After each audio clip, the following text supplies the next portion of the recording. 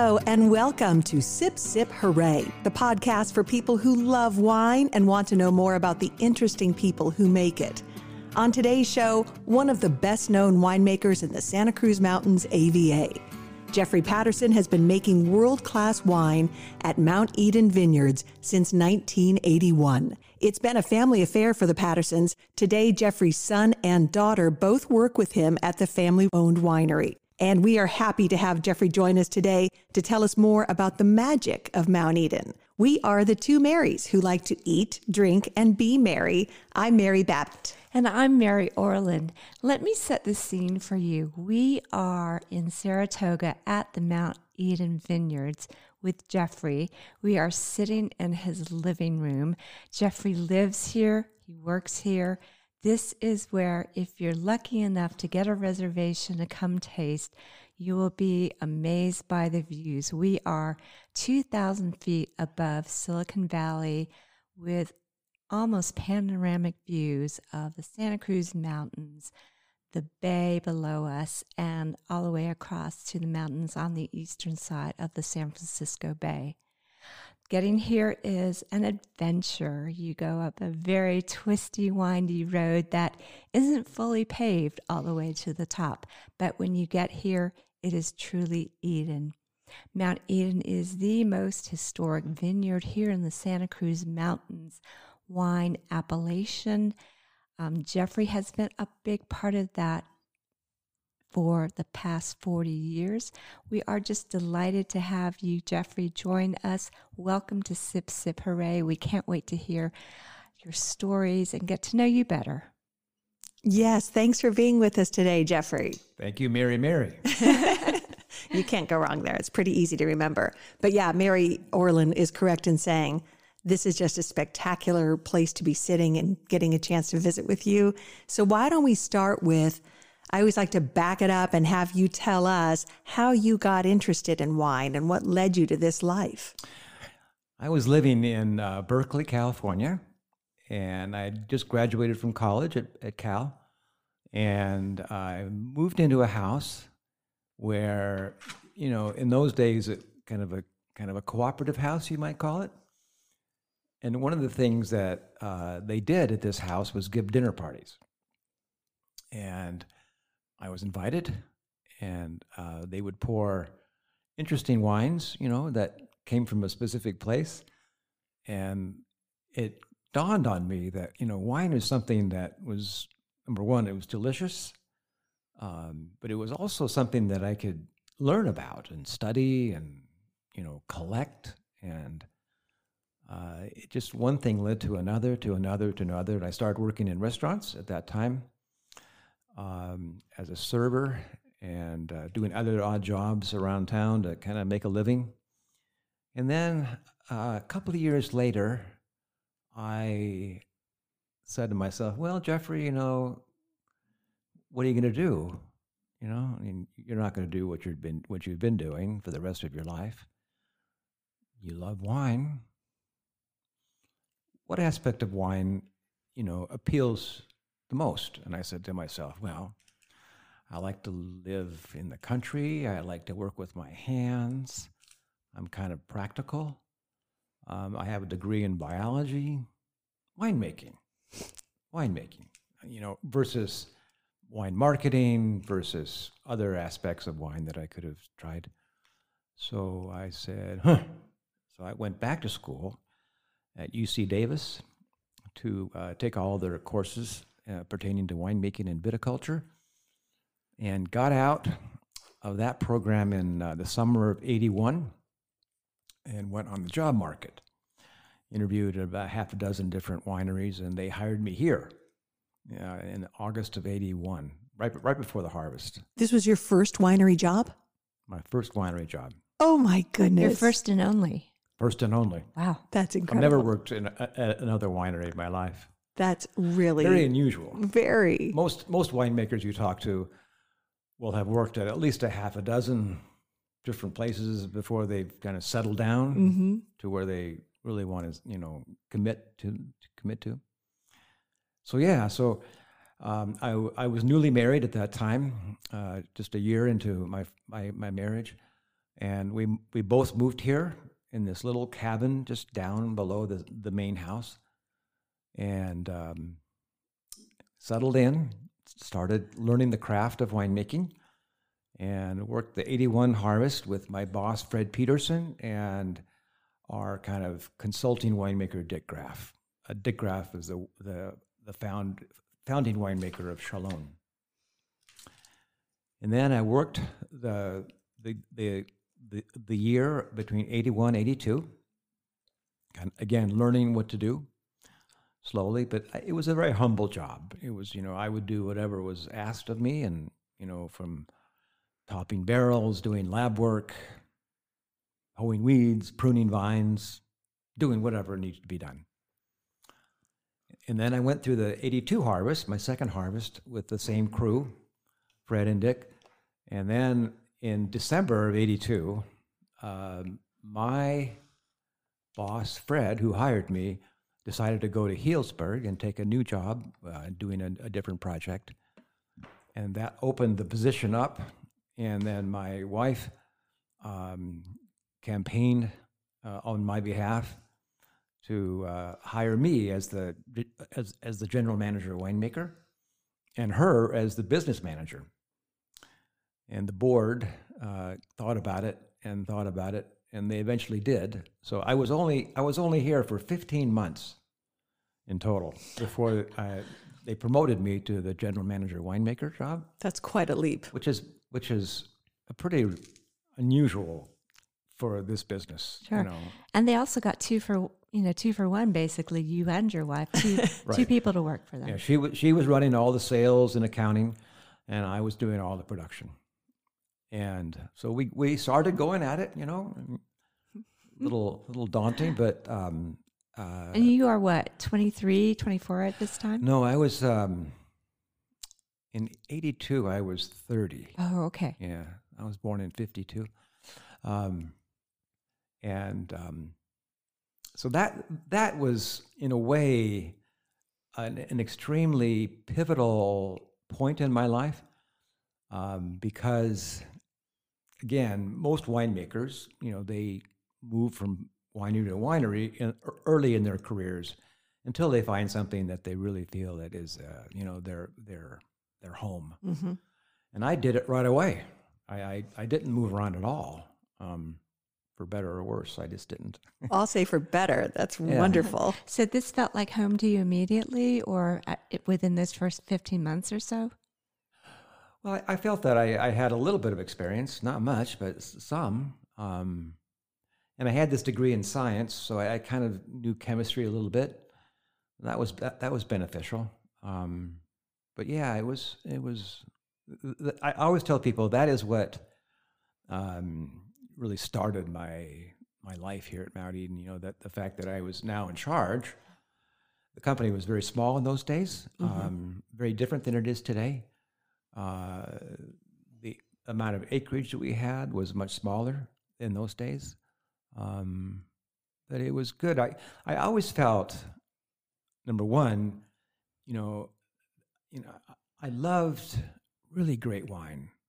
I wasn't interested in just making a lot of wine, but I was interested in making really profound, age-worthy, interesting, collectible wine. That was my goal. Mm-hmm. And I think that's the goal of a lot of young men or women that enter the profession. But it's not easy to achieve because you have to be at the right place. And I was fortunate, even though the company was in kind of disarray in the 70s when we first started, there was a lot of turnover among the winemaking staff. So I felt that if I really worked hard and committed to the vineyards, to the wine cellar, to the style, to consistency, that we would be successful. Mm-hmm. And it worked. It worked. Were there a lot of mistakes early on? Was it baptism by fire? Well, in the early years, like starting in 83, where I was in charge of the actual process, the decisions about harvest dates, fermentation techniques, barrel time, all those decisions you make as a winemaker.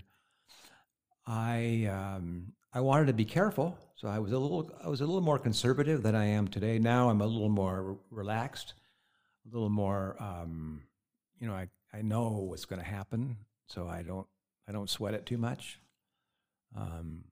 Yeah. But yeah, everyone makes mistakes, Yeah, I made a few. And obviously none fatal because you're still here and it worked. And you're making, you've been making fabulous. Nothing that would get me fired. Yeah.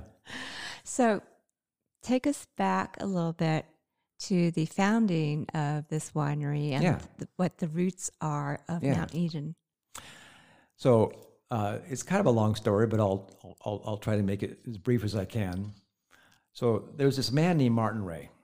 Martin Ray grew up in Saratoga. And while he was growing up, he met Paul Masson as a kid. Paul Masson was this very large man with a strong French accent who was making wine at this property in the Saratoga Mountains just next door to us. Made quite an impression on Martin. Martin grows up, goes away to college, comes back to the Bay Area, becomes a stockbroker. And in 1936, he has some kind of a mental breakdown. I don't know if it was physical or mental or what, but it was, medicine in those days was not like it is today. No one really knows, but he was recovering from his illness, and he decides in one epiphany to go into the wine business and to buy Paul Masson from Paul. At that time, in 1936, Prohibition had just ended, and Paul decided to sell his property. His only heir was not competent enough to really take on the property, the business, so he decides to sell. And in walks Martin Ray, as a middle-aged 30-something-year-old ex-stockbroker. And during the negotiations, Paul says to Martin, I think you should not buy my winery. Instead, you should go next door here, where we are now, and start your own winery and build your own vineyards and make your own wine. And at that time, Martin was, he had no experience whatsoever in winemaking. He's obviously a wine drinker, but not a winemaker. But that thought never left his mind. So Martin moves ahead. He buys Paul Masson in 1936, starts making varietal wines, which I know it sounds naive today, but putting the name of the grape variety on the label was almost unheard of. Nobody did it. Really? In that time, everything was labeled Chablis, Sauterne, Rhineland, Burgundy, Claret. Nothing was named after the variety of the grape. Interesting. Martin Ray wanted to make a statement, and he would bottle like Pinot Noir, 100% Pinot Noir, and put Pinot Noir on the label. Kind of unusual. And then in 1942, it's the war years, World War II, Martin gets a bid from Seagram's, the big whiskey house up in Canada, to buy Paul Masson. And Martin says, I'm going to do it. You have to understand, California wine at that time, after Prohibition ended, was in the worst of shape. The vineyards, the wine cellars, the market, the prices, everything was depressed. And Martin Ray, being Martin Ray, he sold it. He had only owned Masson for 6 years, but he sold it and he moved next door, just like Paul suggested. In 1943, he starts planting, of all things, Chardonnay and Pinot Noir from cuttings taken from the old Paul Masson vineyard right next door to us. And makes his first wines. He makes Chardonnay, Pinot Noir, a table wine. He also makes sparkling wine. He makes a little bit of Cabernet from purchased fruit, but not from his own vineyards until the 50s. But the fact that he put his eggs in that basket of the Burgundian varieties, which, again, it sounds kind of hard to believe, but in that time, nobody did that. Nobody based their production on Chardonnay and Pinot Noir. But Paul was a Burgundian. He was an immigrant from France. He wasn't from a winemaking family, but he was from a winemaking region in France, the Burgundy region of France, which Chardonnay and Pinot Noir are the only really serious white and red grapes that they grow. And also he comes here, and you have to again, imagine the era that he was in, when the Santa Clara Valley below us was all agricultural. Mm-hmm. Everything was farms. Not the Silicon Valley. There was a little downtown in San Jose, but everything else, all the other towns, were these little small towns with a little main street, and everybody was in the farming business. He could have easily taken the proceeds from the sale of Parmesan and bought 100 acres of flat ground in the valley and planted a vineyard and made wine and called it Martin Ray, but he didn't. He came here at great expense and great effort, plowing his way up the mountain, building the road that came up here. That's a legit mountain too. That, as we mentioned at the beginning, that road is not for the faint of heart. You just can't imagine what effort and expense it must have taken to get all the equipment up here to plant the vines. And yeah, I mean, again, all the things we take for granted, like tractors and deep wells, and electricity, all these things that we think of as being very commonplace. And at that time, coming here, he started with nothing. Yeah, he had to do everything, build every aspect of the operation. But he did. I never met the man. He died before I came here, but still, I look back. I always kind of look back in awe at his fervent belief instilled in him by this Frenchman, Paul Masson, to come to this exact place. Mm-hmm. Yeah. If it wasn't for Paul, the idea probably never would have surfaced. And if it wasn't for Martin's dogged determination to do it, it wouldn't have started either. Mm-hmm. Yeah. So Martin Ray starts a wine business. He's known for being kind of difficult, as a personality. He makes very small amounts, but they're very profound style, big, robust, intense wines, not elegant, as you might think, more individual style, I'll call it, and very high prices.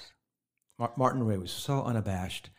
He would charge first growth Grand Cru prices for his wine. Wow. Isn't there a quote that circulates that he would charge prices for his wines that would make Napa blush or something like that?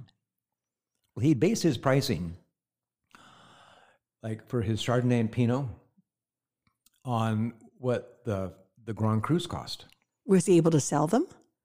I think so. So people bought them. People believed in the... He continued on in business. I'm not sure how successful he was, but and he would charge, and for his Cabernet Sauvignons, he would charge first gross prices. So he would use the pricing of the great French wines, the very famous, the top tier French wines, as a model. Sure. For his pricing structure. Well, he clearly believed in what he was doing up here. Yeah, and he made some profound wines. He made some wines that were absolutely uncommercial. Still charged a lot of money for them. Oh, really? But he was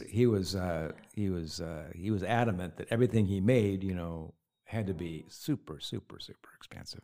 Wow. So you might say Martin, even though he's kind of an obscure figure in California wine history, he was kind of the first cult winemaker in the business. Doing that kind of thing, which is fairly famous now, especially in Napa, but really unheard of in his era. Well, he not only paved the road, he made the road up this mountain, but he kind of paved the way for California's future in winemaking. He campaigned his whole life for varietal labeling, because until 1982, believe it or not, the federal laws allowed you to blend 49% of another grape, maybe an inferior grape, into your Chardonnay. And still call it And Chardonnay? still call it Chardonnay. Huh.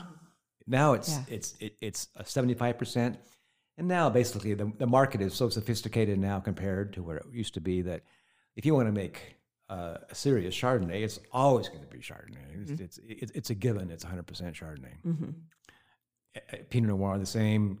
Cabernet not so much because Cabernet needs to be blended in many cases. So what happened to Martin? So fast forward to the 1960s.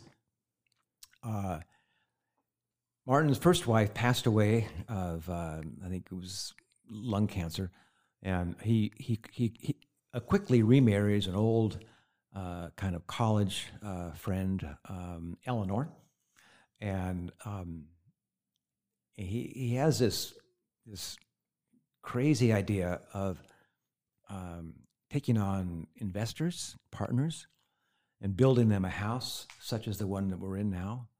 Right here at the vineyard. A little down below. Okay. This is the peak of the mountain, a little bit down below, and planting a vineyard, and kind of creating, I think, kind of a model that Domaine de la Ramoni Conti has, of where they have 5 separate vineyards, and each one is labeled and made from that single vineyard. Ramoni Saint Vivant, La Tâche, Echezeaux, Grand Echezeaux, you name it. That was his dream. But he was, at this point, Martin Ray was getting a little senile, I think, and he was really hard to get along with and really dogmatic. And these investors, these wealthy wine lovers, got tired of it really fast. So by the end of the 60s, the whole thing fell apart, ended up in court. Oh, okay. Wow. And that, kind of wrangled its way in the courtroom for a while. And then the eventual decision was that Martin Ray should pay these investors back, make them whole. Martin Ray couldn't do it. Was he penniless? Well, I think his reputation by that time was so tarnished that he wasn't able to raise the money. So the investors basically took it over.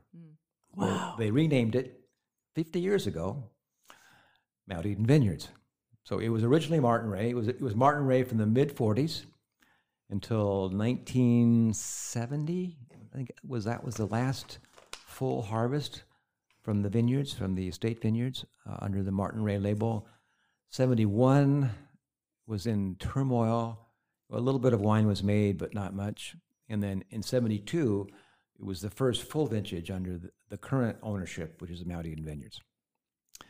And then the 70s, again, as I said before, they were kind of a tumultuous decade with winemakers coming and going, and not a lot of investment that was desperately needed that didn't happen. So, you might say I kind of came into the picture in the early 80s and kind of steadied things. I kind of gave it some consistency and of style and of quality. And yeah, I always felt that tasting the wines in the library when I first got here, and knowing what good wine tastes like, because I used to sell wine in Berkeley at a small wine store that specialized in collectible wine.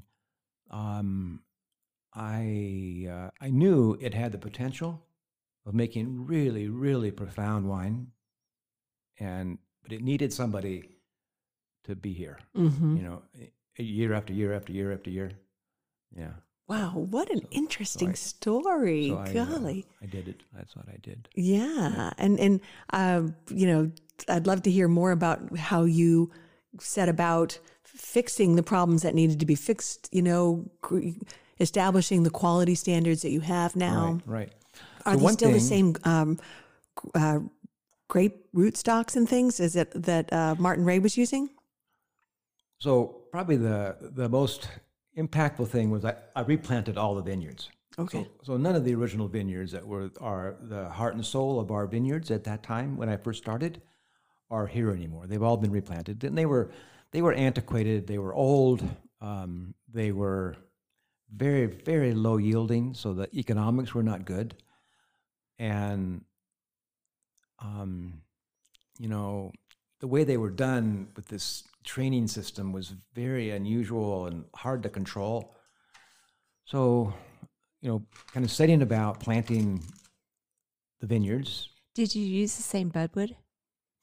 I've used the same budwood over the years from the original vineyard, so that has been a constant. Okay. So replanting the vineyards was probably the biggest singular task. It took a long time. It took decades because I didn't want to disrupt the production too strongly, and I didn't want to disrupt the quality because, as we all know, old wines make more interesting wines. So I didn't want to upset the quality, you know, in a very abrupt way. So I did it very methodically and slowly. We built a new cellar. The original cellar, which is below us here in the living room, was all there was in the beginning, and we kind of outgrew that over time. We built that facility down below. You saw halfway up the mountains. Mm-hmm. It's a cave that was blasted into the mountain. That was built in 1991, so 10 years after I arrived. That was a big game changer. It gave us a lot more space for aging the wines. Took a lot of the pressure away from this original cellar here, which is okay, but it wasn't big enough. And then in 2007, we purchased another winery.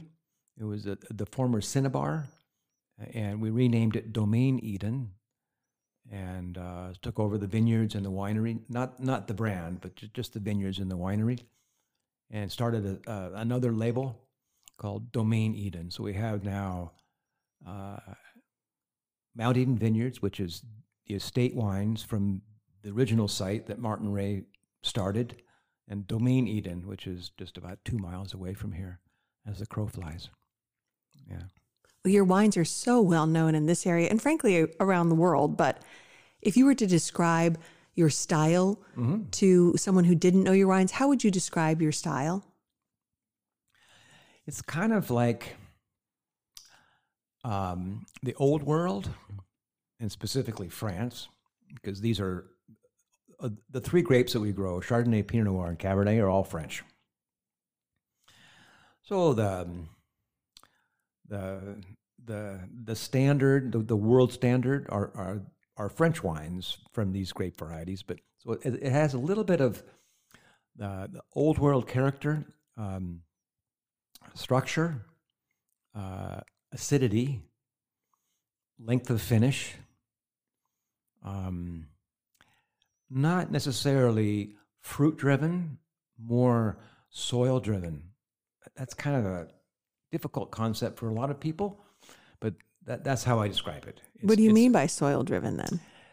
The flavors are more, instead of being from orchard fruit, they're more herbs and minerals and kind of nuances of earth rather than fruit. You know, a lot of California wines, you know, and I love them, are really devoted to fruit, you know, all kinds of fruit, whatever it may be. Mount Eden wines have fruit, so they have a California personality. We are in California, by the way, but it's kind of a hybrid between California sunshine and earth-driven French terroir characters. And it's not that I'm trying to make that. I know that sounds kind of incredulous, but it's not that I'm trying to get that style. I pick the grapes, I ferment them, I put them in barrels, I bottle them. I mean, I do everything that you have to do to make wine. The wine turns out like it does. And it's not that I'm a Francophile. I am somewhat, but I'm not trying to make French wines. but there's a style that is inherent in the grapes that are grown here on this mountaintop that makes the wine what it is. It's I know it sounds kind of almost too simple, but it is. It's the magic of Mount Eden, as Mary Babbitt said. Yeah.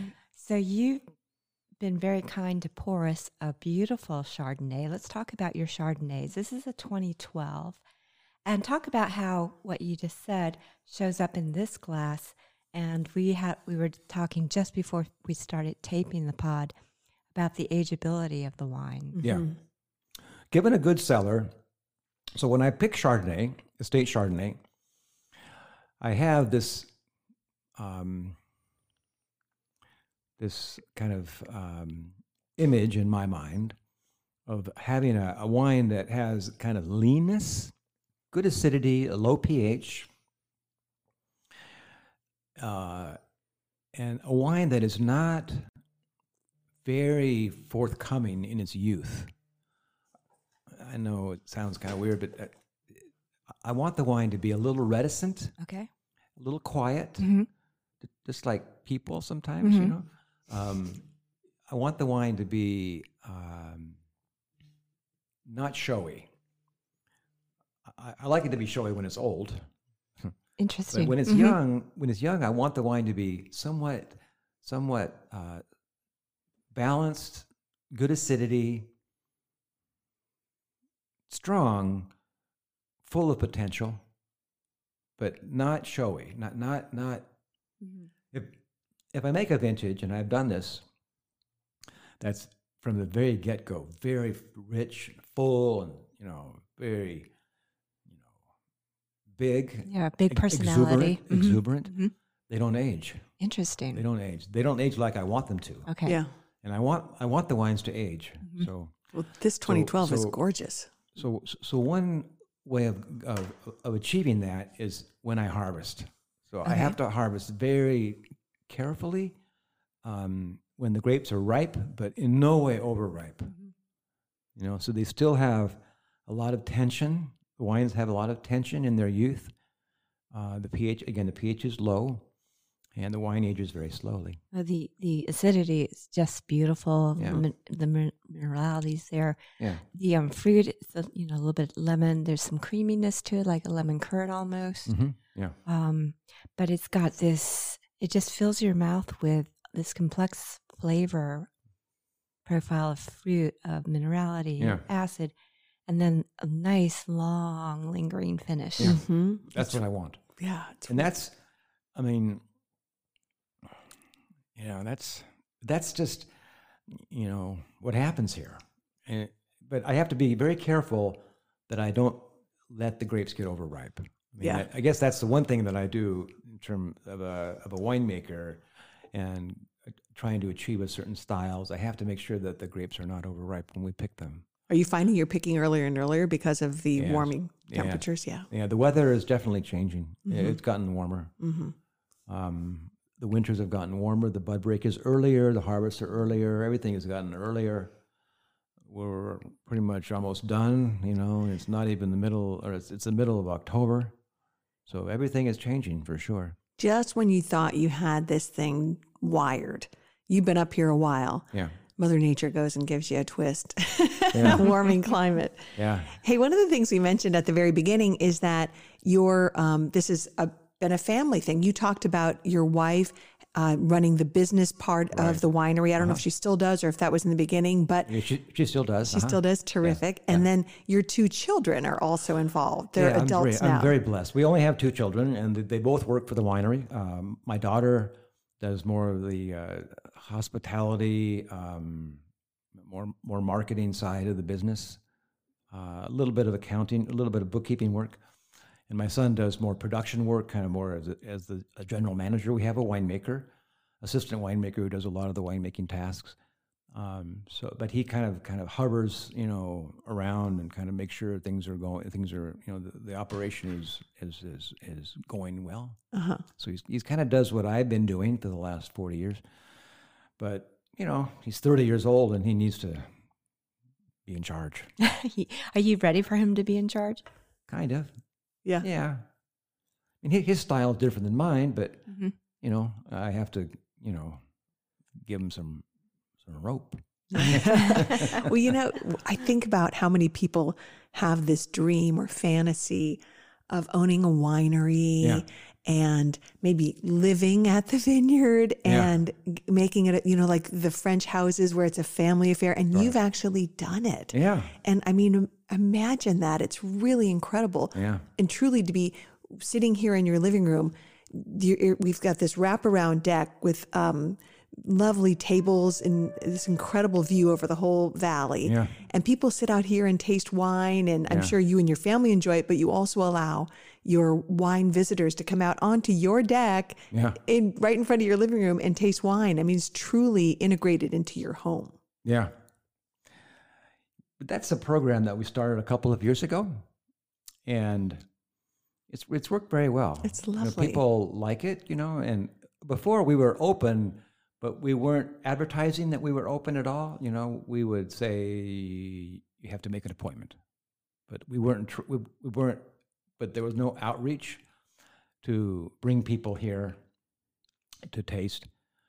And now it's working. It's working well. I mean, I'm glad we're doing it because it's kind of the nature of the market nowadays. You know, I think you know a lot of wineries that used to be closed are now open. It's true, And but we're among them. I mean, but like as I said, this is a world-class winery, and your wines are just so they're so highly valued. Right. And so sought after. Exactly, and yet you run it this mom and pop sort of vibe, and it's so nice. Yeah. It's so just relaxed, and it just Yeah. makes people feel at ease.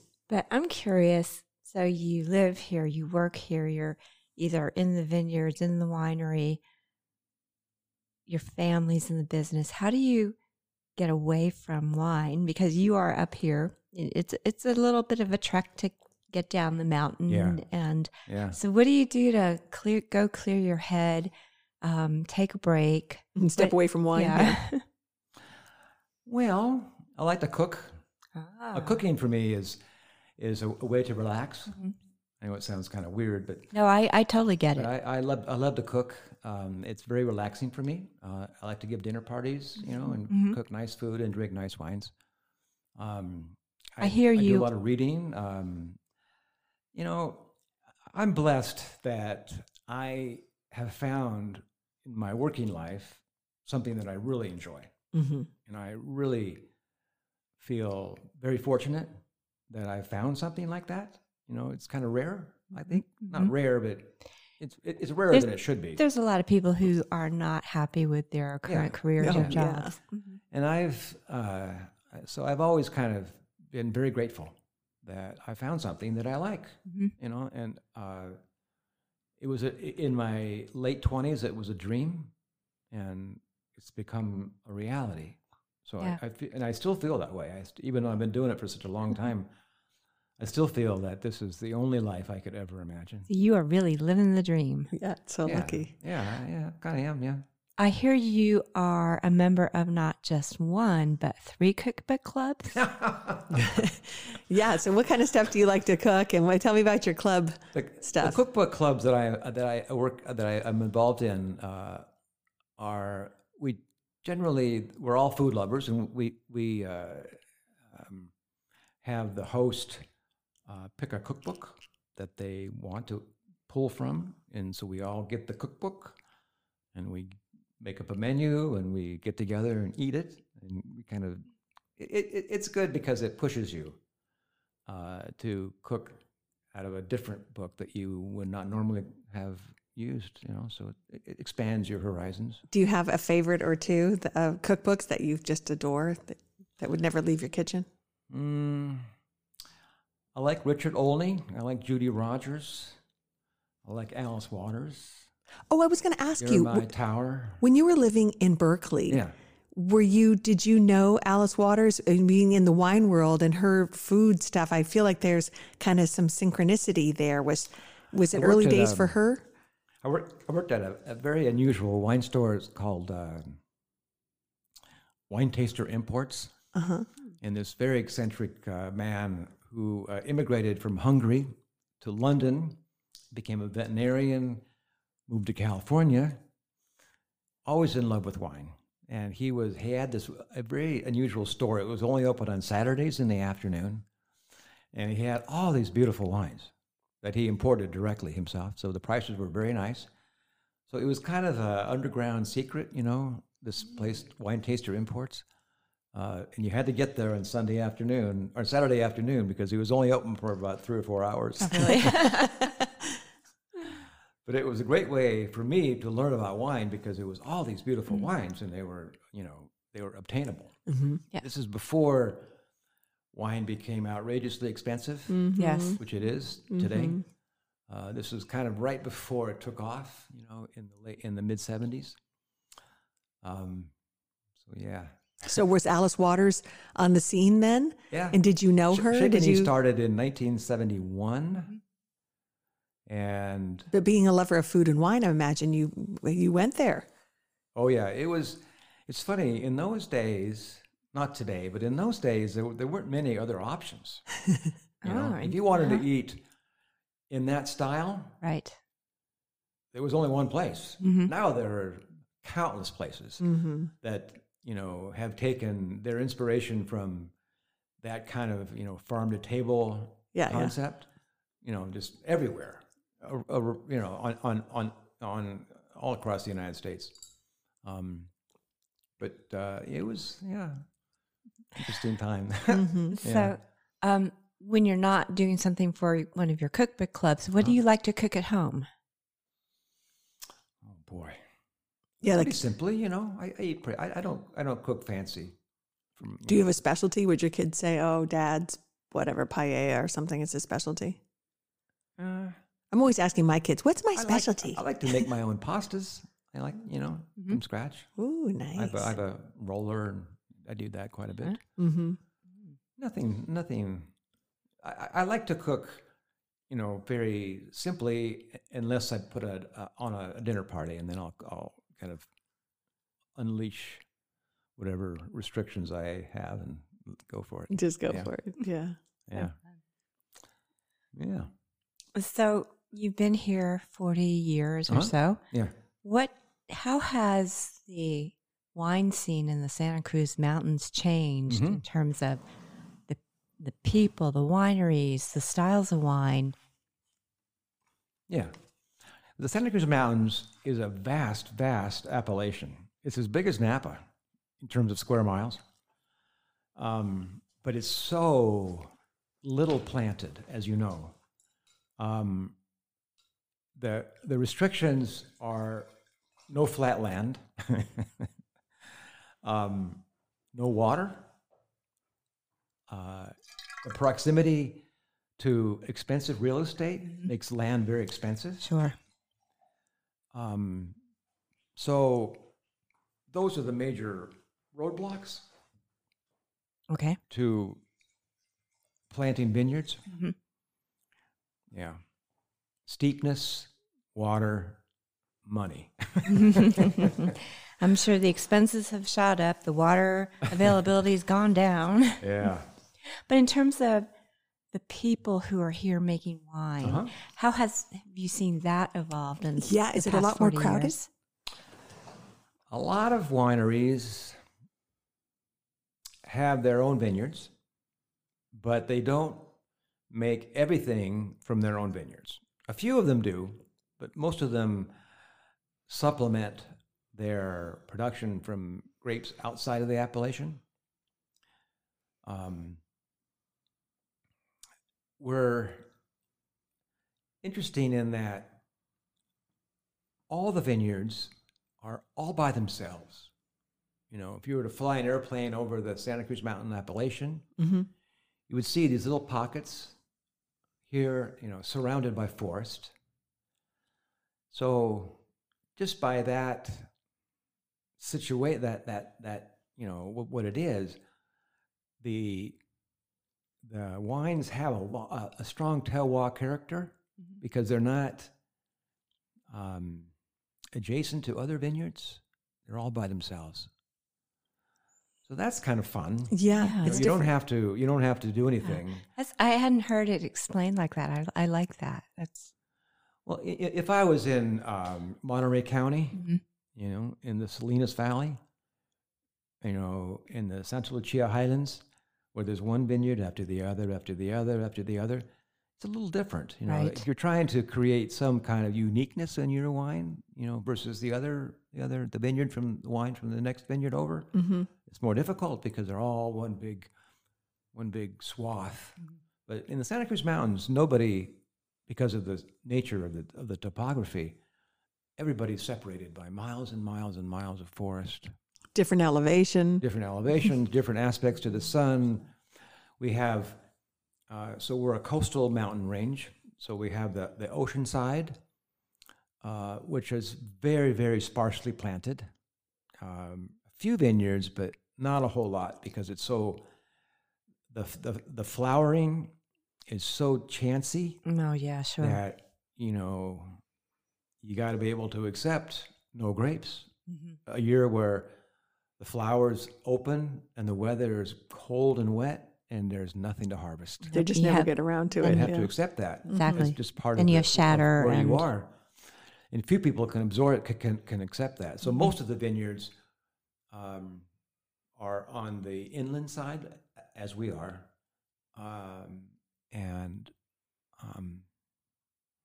So, but we are a coastal mountain range. We are at elevation. The appellation is based on elevation, which is, I think, unique in America.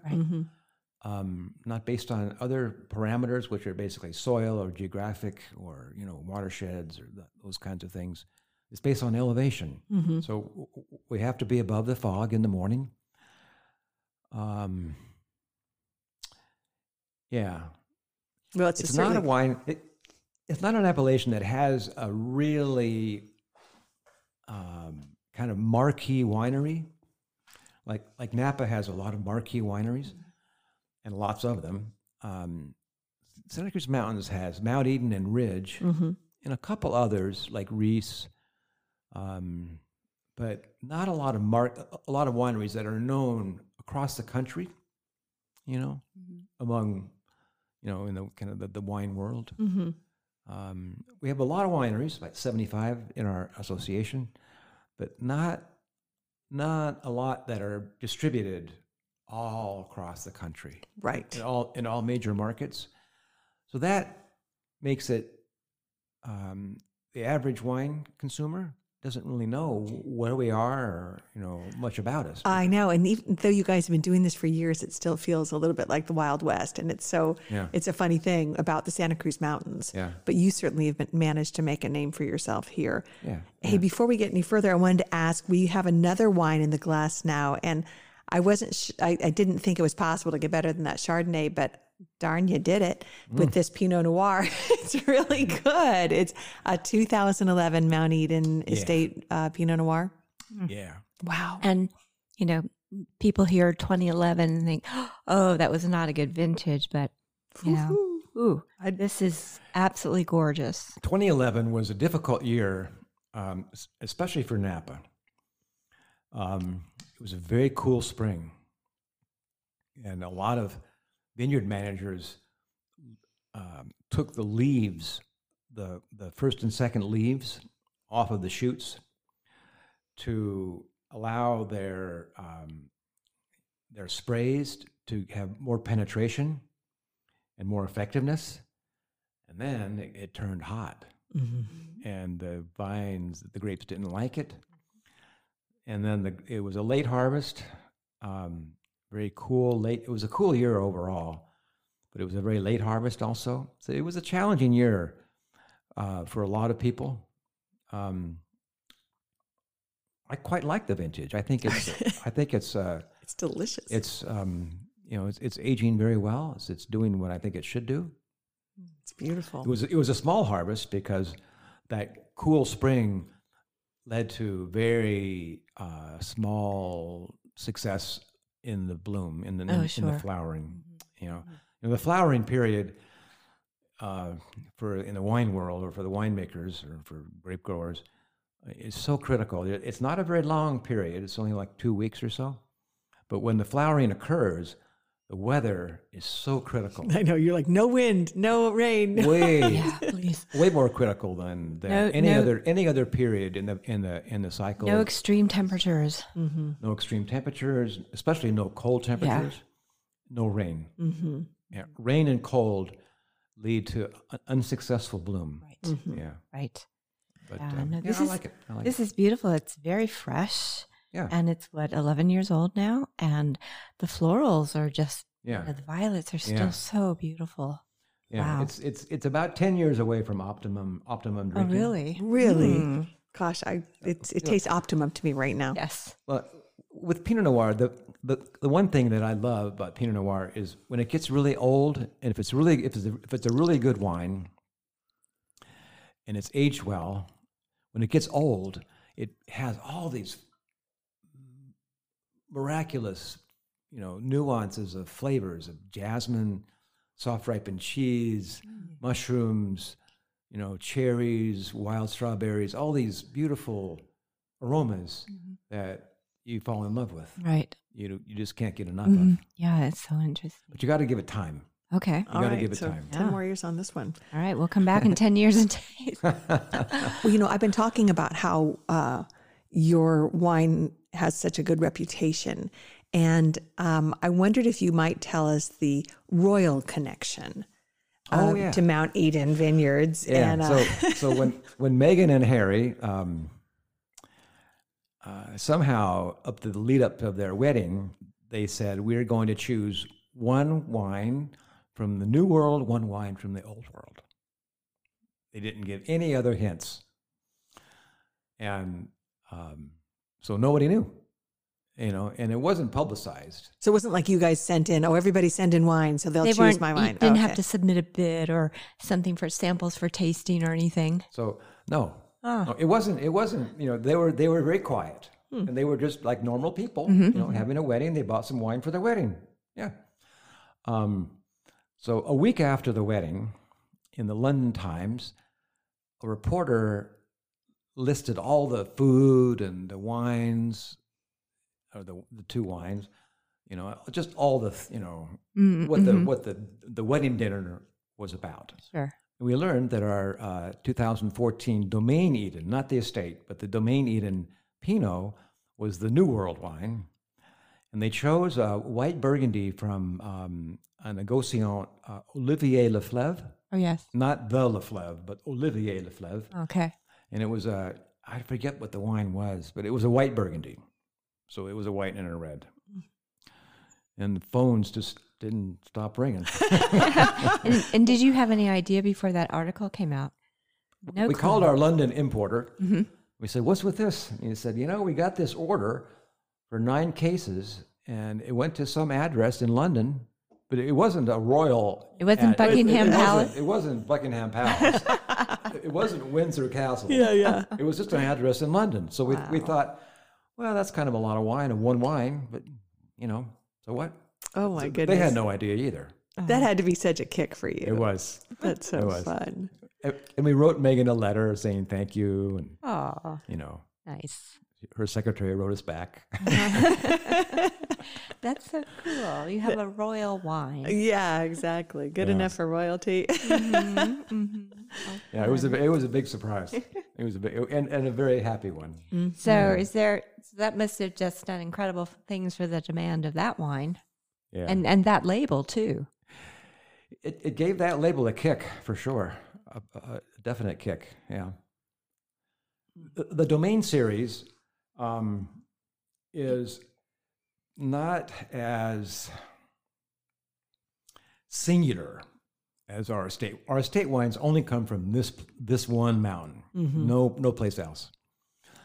When I make the Domain wines, like the Chardonnay, for instance, it's all the Chardonnay that we grow at the Domain property and a little bit from here. So it's always a blend, 60-40, 70-30, 80-20, somewhere along those lines. So it's not, so it's from both mountains. But it allows me to declassify Chardonnay from here that I don't feel is what I want to make my, because I want the estate wine to be long lived and just what I want. So it gives me a nice tool to declassify. Same thing with the Pinot Noir. Same thing with our Cabernets. So I can declassify anything I want from my estate vineyards at Mount Eden into the domain wine. So that's one thing. And also it allows me to work with other people, friends of mine, typically wealthy men that have these vineyards that want to have their wine made into, their own wine made. So I take their grapes and I make their wine, and I give them some of it, and I take a lot of it and put it in my own blend. So all the domain wines, Chardonnay, Pinot Noir, and Cabernet, are from not just the domain property. They're from the Santa Cruz Mountains. Yeah, and specifically Mount Eden, Domain Eden, Saratoga, Los Gatos. Gotcha. Okay. Yeah. Well, gosh, Jeffrey, it has been such a pleasure talking to you. I cannot believe we're almost out of time here. I feel like I could just sit and visit and look at the view and drink great wine all day. But I've thoroughly enjoyed the conversation. And I thank you so much for sharing your story and your wines with us. And just, all the contributions you've made to not just the Santa Cruz Mountains wine world, but the entire wine world. It's just, I'm sure you hear so many accolades, but you're just like, so easygoing and humble about it. Just like the Santa Cruz Mountains. Low key. I love that. Yeah. Here in the Santa Clara Valley, your wines are widely available. But what about people who live elsewhere? How do they find you? Well, there isn't much of it to begin with. So you can't, I don't really know. I guess your website. I don't really know where the wines are located, because they could be anywhere. But we do have a fairly active website and a marketplace that you can go online and order from that, and it can be shipped to your door. So that's, in terms of convenience, that's the best, that's the easiest. And that's, it's a big part of our business. Yeah, I bet, I'm sure. The beauty of the internet is, it's never shuts down, and you can live in a very remote place and still get it, if you have FedEx or UPS, Absolutely. Well, again, thank you so much for spending this time with us. Thank you, Mary. We are so... It's been a pleasure to be here. I've been fortunate enough to have been up here a few times with you in the past and taste some beautiful wines then. But this is exciting, and we're so happy to have our Sip Sip Hooray listeners get to know you. Great, thank you. So thank you, and cheers, Jeffrey. Cheers, Jeffrey. Sip Sip Hooray. Thank you.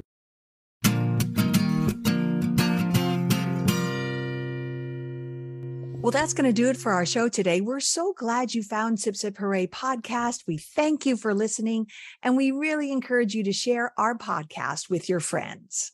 So go to whatever podcast platform you listen to our pod on, and be sure to rate us or review us. It helps other people find our podcast too. And be sure to subscribe to the pod so you don't miss another episode. But there's plenty of episodes we've got on our website from past interviews that you won't want to miss. So visit sipsiphooray.podcast.com.